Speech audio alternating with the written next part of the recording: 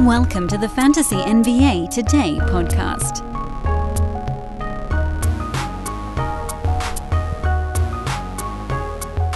It's a big day in the land of what was formerly known as hoopball. That's right, folks. As of today, this show is now a Sports Ethos presentation. You guys probably saw the news on social media, but if you're not on social media, or you are and you've been inundated by things that buried our news, hoopball has evolved to Sports Ethos as the site looks to grow and expand into additional sports. And we've talked about this a little bit on this podcast, the fact that we do have a fantasy football show. Our sports betting division covers everything. Really almost everything. And it's time. It's time. So with great excitement, we at Hoopball announced that Sports Ethos is looking for folks to fill out the as of yet fully built NFL fantasy and baseball fantasy divisions. If you are interested in being part of our growth, of our change, of our emergence into other areas, please do not hesitate to contact me on Twitter at Dan Besbris, DanBesbris. This is absolutely, positively the most important time for you to jump aboard that ship. And I mean this because Hoopball right now is looking for someone to run a football fantasy division on a website. You know we do these recruiting pitches on the podcast. Most of them are for entry level, learn how to blurb, learn how to cover fantasy sports. This is for the big dogs out there. Those of you that have been playing fantasy football for a long time and you want to turn it into a career, come run a fantasy football division at Sports Ethos. Among so many other things, if you'd like to train underneath said person, all of that good stuff, hit me up at Dan Besbris on Twitter. Welcome to our new universe. I'm definitely going to screw this up at least 15 times over the next week, referring to the site still as Hoopball, but we are no longer Hoopball. We are Sports Ethos. We were not purchased by another company. We have come out of our cocoon, and it's not just hoops anymore with balls. It's hoops and crossbars and end zones and raw hides and mitts and bats and so forth. We and pucks, puck balls. That was the other option, I suppose. Could have gone to a combination of hoop ball, puck ball, end zone ball, and mitt ball. I don't know. I guess baseball would have been bat ball or stick ball or mitt ball. It's just very good. So we're Sports Ethos instead because that's cool and it's all things. That's our promo. Got it right out of the way at the beginning, but it's a big one, ladies and germs. Welcome to Fantasy NBA Today, a Sports Ethos presentation. I'm your host, Dan Besbris. It's Big Friday, which means we've got a whole week to review. Ads, drops, holds, streamers. Get you ready for the weekend coming up by knowing where you stand with the most important players in fantasy, which I know is sort of a weird way to describe it. But when I say important, I mean the guys that are hanging around near the edges. The guys that complement your team, not the superstars. They get covered. They get talked about ad nauseum. That's not what we're here for. So let's dive right on in with the very few guys that I think probably fell into the drop category this week. And again, this is everything that's happened Monday through Thursday. So there will be a couple pieces of what you might call delayed news in this, but I'll try to offer explanations on all of it. It's just that we have something like 25, 26 topics I want to cover in the next 35, 40 minutes, so we're going to have to move at a pretty good clip. Drops with Jakob Poeltl returning for the San Antonio Spurs yesterday. He came off the bench, working his conditioning back into shape. Seems he did have a pretty goodly case of COVID. Drew Eubanks and Thaddeus Young are officially droppable commodities. Now the stream has ended. Evan Fournier is a drop. Mentioned that on a previous episode this week. I do believe Kemba Walker is right on his heels. Truly, I wouldn't fault you if you dropped Kemba today. I think we could probably buy 1 or 2 more games just because there is a certain name power there. We saw how effective he was when he got hot that second week and into the third week of the season, but we've also seen how terrible the Knicks starters have looked in recent ball games and how they're not at all guaranteed playing time. Kemba just, not getting the minutes. Fournier not getting the minutes. The starters that get them have been Randall, Barrett, and generally Mitchell Robinson, although he's been dinged up a tiny bit this week, but in that last ball game, he played pretty good minutes again. So I put these guys in the drop department, not because you have to immediately just go out and kick them to the curb. I think you could probably do that with Fournier, and you'd never really look back. You want to wait for someone worthwhile on the other end of it in terms of pickups, and there are a couple of guys that might qualify this week, and I'll try to do a little comparative analysis at some point because we'll move from drops to ads here in a second. The other drops as Sixers, it seems like the Sixers are about to get healthy. Matisse Thybulle's very close. Joel Embiid is probably within a game or two of coming back as well. Thybulle's return basically puts the final nail in the coffin for George Niang, Furkan Korkmaz, Shake Milton, those guard wingy guys that have been borderline streamable and not even really totally that. And then, of course, Joel Embiid coming back will punt Andre Drummond back into handcuff territory. And the last drop note here is something that I've been kind of beating the drum on this week, and honestly the whole season to this point, which is that the Rockets are just so bad this year. From a fantasy perspective and from a reality perspective, they are sitting on almost nobody inside the top 150 right now. In fact, I don't believe they have a single player, or a single regular at least. Yeah, Eric Gordon's at 177. I thought maybe with his decent ball game, he might have squeezed back up in there. Christian Wood's in the 180s. Daniel Tice, Kevin Porter Jr., Jayshawn Tate, Christian Wood we already did. There's nobody. I think Tate, might be getting this wrong, but I believe Jayshawn Tate at 160 is the highest ranked member of the Houston Rockets right now. It's not that they don't have any fantasy assets. They have no fantasy assets, and no one's even remotely close. I mean, there's a universe where Kenyon Martin Jr. ends up as the guy with the best angle just because he does the fewest things that disrupt your fantasy team. Jalen Green had a decent ball game his last time around, but he's not inside the top 200. Daniel Tice has had a couple of serviceable games. He's 190. I mean, it's been really rough. It's been awfully rough on the Houston Rockets. I know that there's a school of thought, and I subscribe to it at times, that says you don't drop someone with name power. And there's a validity to that because sometimes you can include them in a trade offer with a team that might be thinking, well, maybe I can squeeze something out of this guy. Or maybe this guy's about to make the turnaround. Like a Christian Wood, who's, again, ranked in the 180s right now. One of the worst highly rostered fantasy players who is not clearly hurt. If you throw the injury card off the table, this has just been an unmitigated disaster now, 15 games into the season. He's a guy you can't really drop. I don't see how you could possibly start him. His percentages, his free throw percentage in general, is full tank mode, and the only category where he's markedly above average is rebounding at 11. Scoring and blocks, he's basically league average in those. Turnovers, he's league average. And everything else, he's anywhere from slightly below to way below.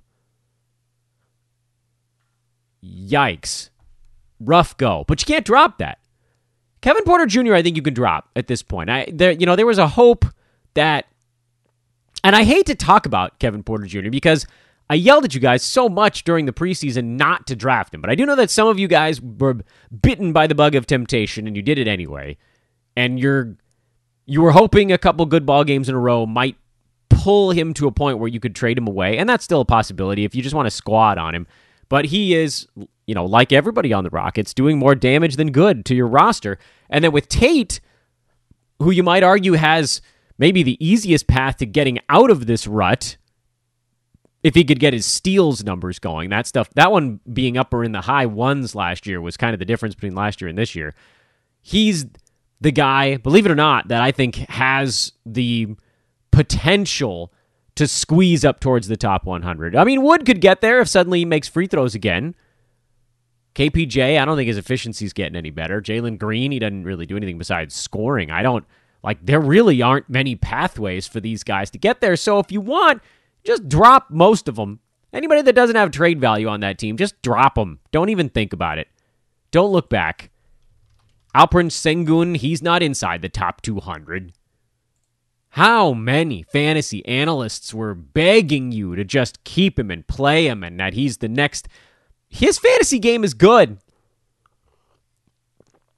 There's no question about that. He has the ability to do a bunch of things at the same time. He can pass, he can rebound, get some steals, get some blocks, but his percentages are rough, and he's not playing enough. He played 5 minutes in their last ball game because he's extremely young and he's just getting bludgeoned by the NBA when he goes against anyone that's not, the third stringer on the other side. I mean, this team has nothing.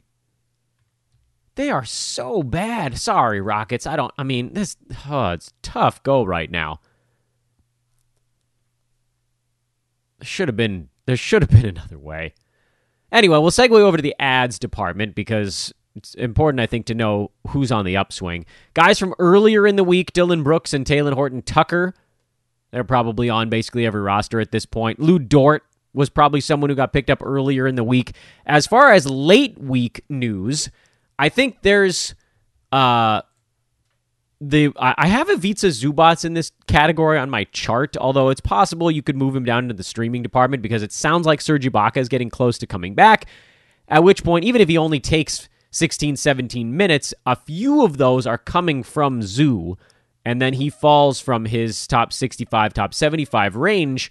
If he loses 6-7 minutes per ball game or whatever it ends up being in that timeshare, or Zoo probably gets more, I would think. But if Ibaka actually gets healthy, then there becomes sort of an endpoint to this for Zubac. But there's also this sort of streamer with benefits possibility where Ibaka is never healthy again in his career, and this type of thing can semi-rumble along.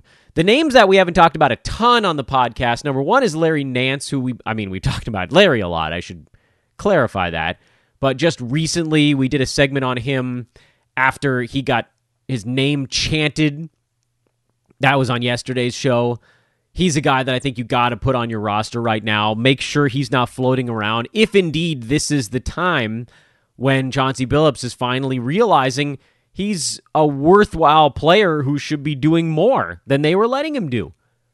He cleared 20 minutes one time the first about 3 weeks of the season, and he's cleared 20 minutes in 5 games in a row now. 27, 2020, 23, and 25. And over that stretch, he's been pretty solid. He hasn't fully settled in yet. Top 120 over the last week. But some of that's because rebounds are a little bit down. Steals are a little bit down. But in mid-20s in minutes, he's very much inside the top 100. So get Larry Nance on your roster in case this is that pivot point. And the other one is Precious Achiuwa. Because OG Anunoby is dealing with a hip pointer. He's expected to miss a decent amount of time. And Achiuwa's hurt right now. So that meant Khem Birch got the start in yesterday's Raptors ball game, Thursday's Raptors game. But when Achiuwa gets back, it's going to be his motor. Now, the problem with Precious is that he has no offensive game. None. Zip, squat, zilch, zero. The hope that we have for Precious, and why I think you could probably pick him up and just kind of see, I don't even know if I'd start him immediately, and he's kind of the get out in front of it pickup here because he's basically a free agent everywhere at this point. I don't see how he doesn't play close to 30 minutes a ball game, and in that amount of time, rebounds and defensive stats will just sort of fall into his lap. And that is useful. Could he possibly shoot 36% for an entire season? I cannot believe that that's something that could hold. He only took 3.5 shots a game with Miami last year. He shot 54% on those. He's taking 9 shots per game with Toronto this year, and he couldn't make one to save his life. 35%.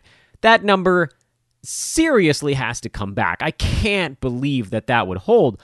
But I'll tell you, though, if he starts to play 27, 28 minutes a ball game, he's a guy that's going to average like a solid 10 rebounds. He's a guy that could squeeze towards double-double, could squeeze towards, 0.8 steals and 1.1, 1.2 blocks, things of that nature. But we really, really do need that field goal percent number to come back. And I don't know that it will, because we don't really know much about Achiuwa. His NBA career is extraordinarily short to this point, just a second season, but he's a big man. He's a center. You can't be a center and shoot 34%. Just a handful of dunks is all it would take to fix that. So I think we might be able to get out in front of this one. Problem is that it's not, we don't have forever for him to figure it out, because at some point OG will come back. It just sounds like the report on Anunoby was that he was going to be out a little while. Whatever that means, 2 weeks, 3 weeks, 4 weeks, we don't know. If Achiuwa can get it going, get healthy and get going during that stretch, he could be interesting. If the field goal percent doesn't come around, then this all is worthless information anyway. Well. All right, these are the tougher ones, I think. The holds and the streams, meaning the guys that have either been trending ever so slightly down, or we've been kind of watching them for different things. But it's going to take a little bit of patience to throw them into the hold bucket, and I think you guys will come there with me. Let's put the easy holds in there first. The easiest hold of guys that I've heard should I do X with is Nick Batum. Because he had a couple of quieter ball games. Yes, they were slightly quieter ball games where he wasn't really looking to score at all. Not that that's his thing. Looking to score isn't really his thing. And the Clippers won a couple of those ball games. But, he went for 6 points, only took 4 shots in 37 minutes. That was their win over Miami, the shorthanded Heat. But he floated his stuff with 6 boards, 3 assists, 2 steals, 3 blocks. Next ball game, he didn't really want to shoot or play much. Clippers beat up on Minnesota. He had 5, 3, and 1 with a steal and a block. Then he played 35 minutes against Chicago in a loss, had 5, 7, and 2 with a steal and a block and a three-pointer. And, the field goal percent stuck.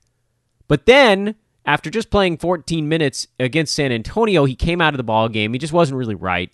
And we found out he was dealing with a sore Achilles that forced him out of the first half of their back-to-back Thursday, Friday. We'll find out. He's questionable, by the way, for their ball game tonight, so we don't know if he's playing or not. I'm going to assume he's not. But I'm hoping that the fact that he did miss their game on Thursday actually allays the fear of many of you folks. It's a really interesting fantasy phenomenon for when it's a guy that people don't expect to be having a good year. Everyone is just looking for that one good reason to drop him. No one expected Nick Batum to be this good. Although, I'll remind you guys, we did mention multiple times in the offseason that when they brought him back, it looked like he had a pretty good role there without Kawhi Leonard, but he wasn't healthy. And now he's not healthy again. That's all you need to know.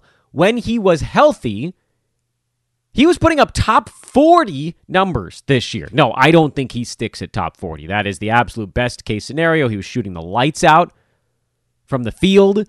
So it was, 3 3-pointers a game for that stretch, steals, blocks, boards. He was passing. Everything was going right. That's not going to hold forever. But if he's healthy and they're going to give him mid-30s in minutes when he's right, that's a guy that'll get you 9, 10, 11 points, 5 or 6 boards, 3 assists, a steal, a block, couple 3-pointers, good percentages. I know his free throw percent is bad so far this year, but he hasn't really taken any, so I guess you can sort of forgive that one. But don't drop him. Everybody's just looking for a reason to move on from somebody. He had a bad ball game, and then we found out why. He was hurt. I know that it's hard for there's a mental thing to get over here. But think about someone like CJ McCollum, who's also been in the 40s so far this year. He had a bad ball game, and nobody thought twice about it.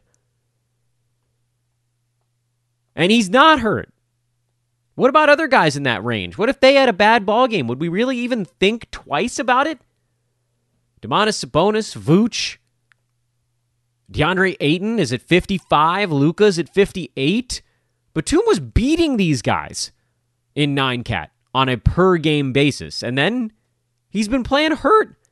It's the best news we could have ever possibly gotten from hey, why has he slowed down? Is it just a hot run coming to an end? No, it's not. It's he's hurt. They dialed him back. So don't panic on that. That's an easy hold to me. A tougher hold is his teammate Eric Bledsoe, who's been running very hot and cold so far this year, but it does seem like they want to give him the bulk of the minutes at, I guess that's shooting guard. Presumably that's shooting guard. And in general, he's been pretty good in that spot. He's bounced around. His value's bounced around. He's back outside the top 100. But, 10.5 points, a 3-ball, 4 and 4, almost 2 steals, 0.7 blocks. The field goal percent's been very bad, but he's not alone in that regard. And he's really like 2 to 3 field goal percentage points away from locking himself into that 95 range, which is a useful fantasy player, and so he's also on the hold list for now. DeAnthony Melton is a tougher hold because it does look like the return of Dillon Brooks has obliterated his fantasy value. He's been not a usable fantasy player in the 3 and change games now that Brooks has been back and in the starting lineup. There were a couple of blowouts mixed in there, which confused the numbers at first.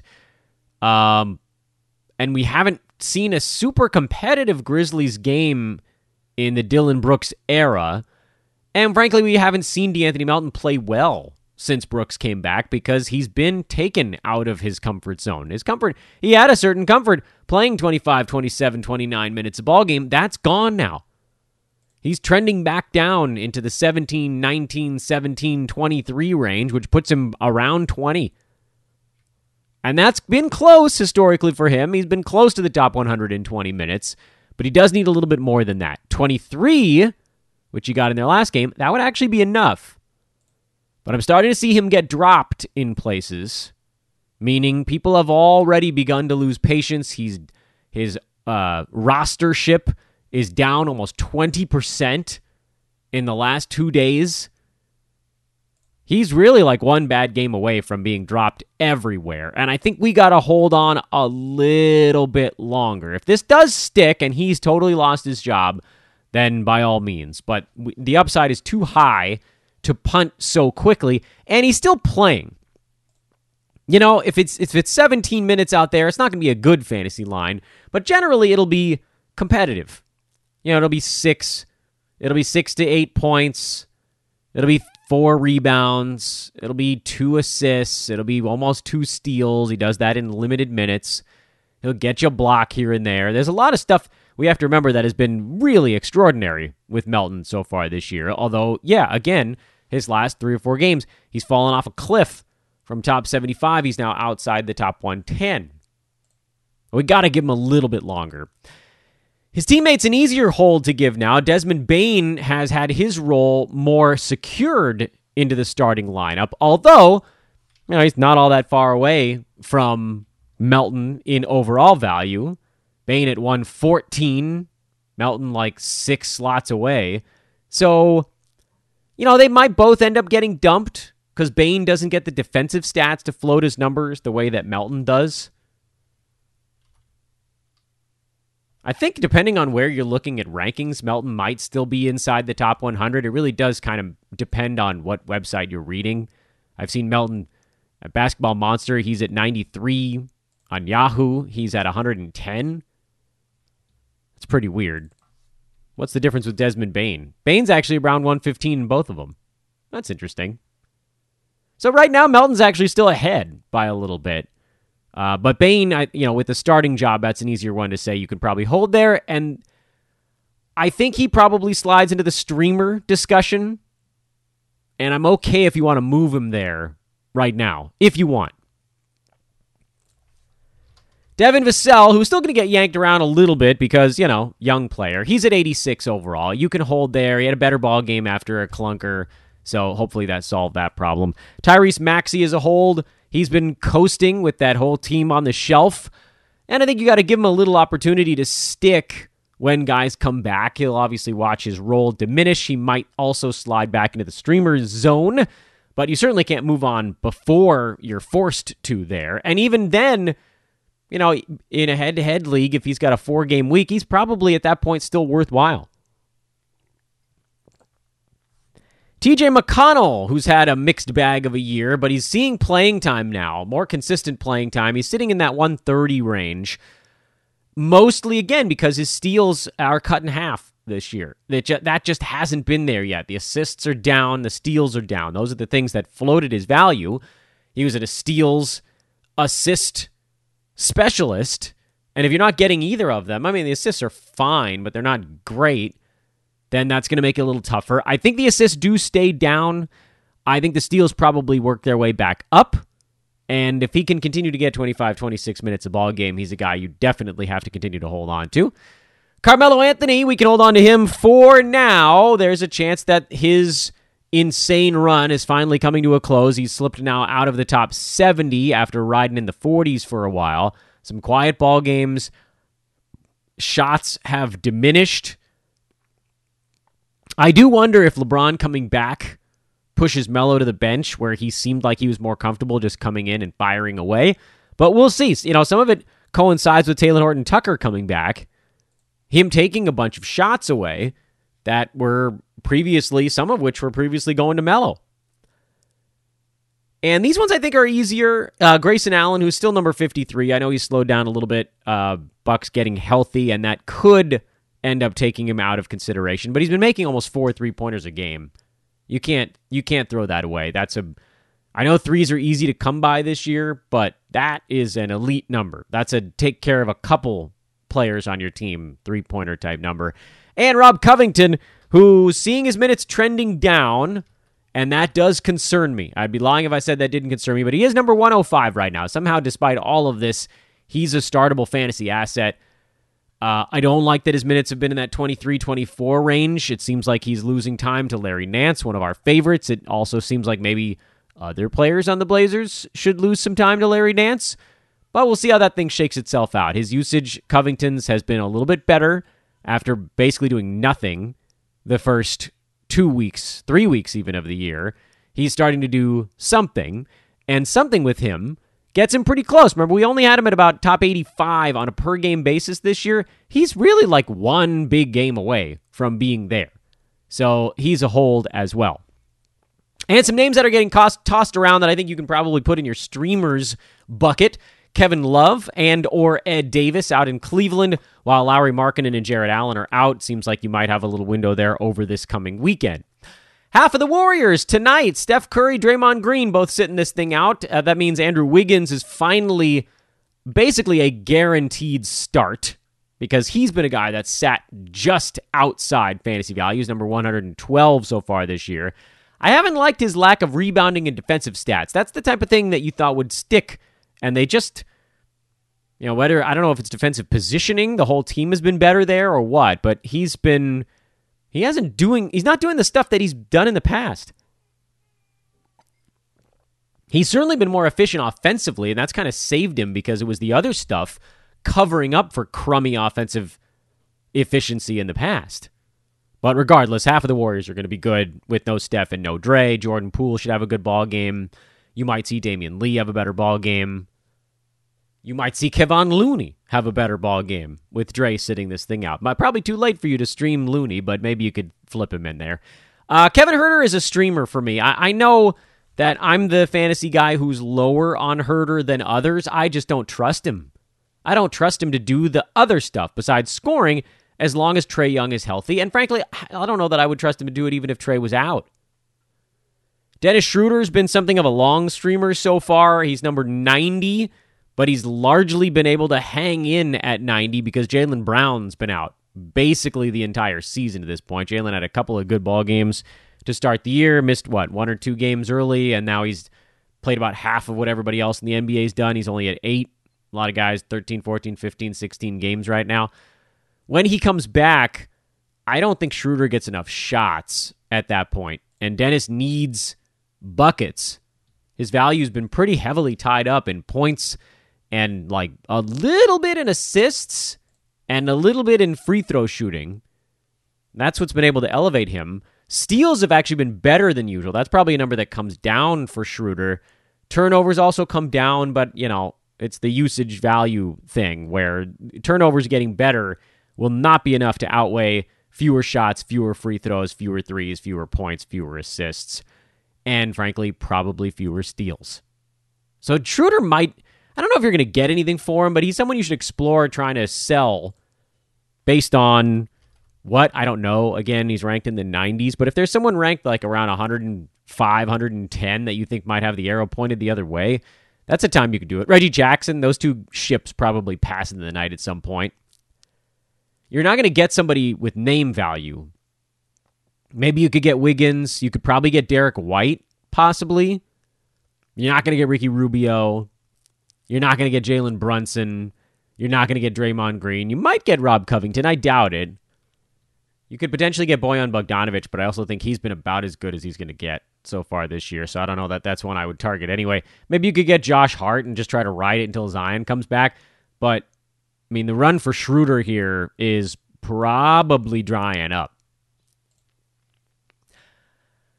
Patty Mills and Bruce Brown. I like Mills just a little bit more than Brown, which I think might surprise you guys, because generally I'm the one over here yelling, hey, who cares about points? Because, they're easy to find. But when you got a guy who's filling in for Joe Harris and for Patty Mills, he's averaging 3 3-pointers a game so far this year. But when he's had those legit starters minutes, when there's been someone out in front of him, things have picked up in a big way. 3 games since Joe Harris went down, 17 3-pointers for Patty Mills. And remember, he had a game right at the beginning of the season where he went 7 for 7 from downtown. He has 3 games this year of 6 3-pointers or more already. He's no Steph Curry, but give him the opportunity, he's going to hit a ton. And that's a pretty valuable short-term stream in the way that Bruce Brown grabbing, 6 rebounds out of a guard position and a steal and a half, as opposed to Mills, who might get you like 0.8 steals as a fill-in. To me, Patty just has the upside, because he'll do stuff on offense. And I know that, again, this goes against the very grain of what we do on this show. But when you're looking for the quick hitters like that, the more trustworthy one is the guy who's pulling the trigger. Firing from downtown. And then here's one that I wanted to get a little bit more information before we dove into it, but I think you got to put Jeremiah Robinson Earl on your watch list. He's starting to get nearer to starters minutes, mid-20s, and Derek Favors did play in OKC's last ball game, which was, I believe, 2 days ago. Was that on Wednesday? Yeah, that was on Wednesday. They beat Houston 101-89. So Favors played in that ball game, but Derek only played 17 and a half minutes. Robinson Earl played 25. Not that he's going to go straight from 25 to 42, but you get him up around 30. It does seem like he has the rebounding prowess to make a little bit of a dent. His eligibility on Yahoo is all kinds of biffed right now. They don't have him listed as a center yet, but that's probably coming. And then because the Thunder are going to play kind of a helter-skelter goofball type of basketball this year, which, is oftentimes resulting in a defeat, he should be able to find some steals, some blocks, just the sort of garbage, put stuff into the bucket type of plays. I don't think you need to add him yet. He had a decent enough ball game his last time out, 8 and 9 with 2 steals and a block in 25 minutes. That's not a sustainable fantasy line, by the way. He's not going to average 3 defensive stats per game, and if he did, it probably wouldn't be on 2 steals and 1 block. Either way, I don't think that's sticking. The rebounds might. Maybe the offense improves a little bit as the year goes on. Again, I don't think it's somebody that you have to race out and immediately put on your roster, but I do think you need to keep an eye on it. There's a possibility he could be one of those, oh, hey, this guy came out of nowhere type of dudes, because they don't want to play Mike Muscala big minutes. Derek Favors is on the block permanently, and then Robinson Earl is the other guy at center, because they don't, Isaiah Roby is still floating around out there, but I don't know how truly excited they are about him. He's not really playing, and he's not markedly injured from what we know. It seems like they just kind of want to give Robinson Earl an opportunity here to see what happens. So that's only one you do if you have basically just an open roster spot. I don't think you need to get out in front of a mad rush that's happening for him right now. I do think that there's something to what you might call a near-term possibility. I feel the need. I don't want to go through the whole weekend of games. I want to try to leave a lot of that for social media. That's something I've tried to work on this season. I want this show to kind of segue into what I do on social media. I want these things to work in conjunction in a certain way.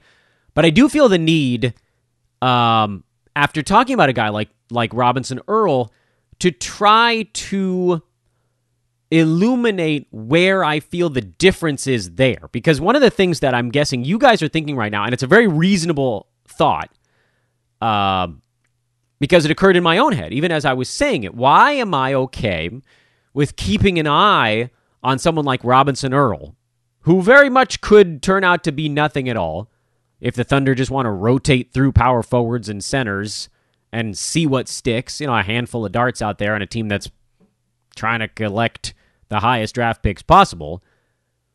Why do I come down so hard on stashing someone like Jalen Suggs or Kevin Porter Jr.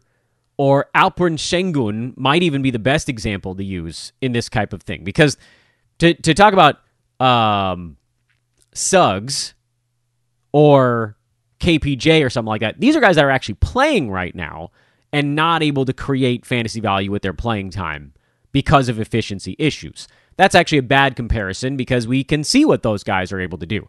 The one that is a better comparison is a guy like Sengun, who I think is actually a very complicated fantasy decision to make. From what is this guy doing for me right in this moment? He's a drop. He's a clear drop. He's not inside the top 200. He's hurting your fantasy team more than he's helping. But people are willing to make what's effectively a down payment, a guy like Sengun, and just sit on him. Sometimes you might not even start him because he's hurting you more than he's helping. Even in a head-to-head league, if he goes out there and goes 3 for 5 at the free throw line and 3 for 9 from the field, 9 points, 5 boards, and a steal actually doesn't outweigh that. He has hurt your chances to win your week of fantasy sports more than he helped them from that ball game. By the way, we just got news while recording this show that Dylan Brooks is doubtful, but DeAnthony Melton is out. So he's not even there to capitalize on an opportunity. That's a pisser.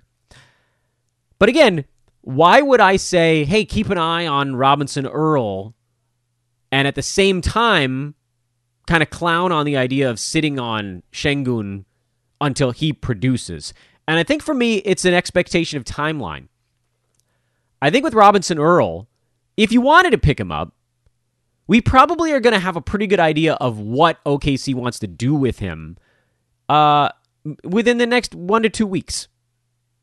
So I would only in that instance, and I still don't know that this is necessarily required. I think you can leave him on the wire, really.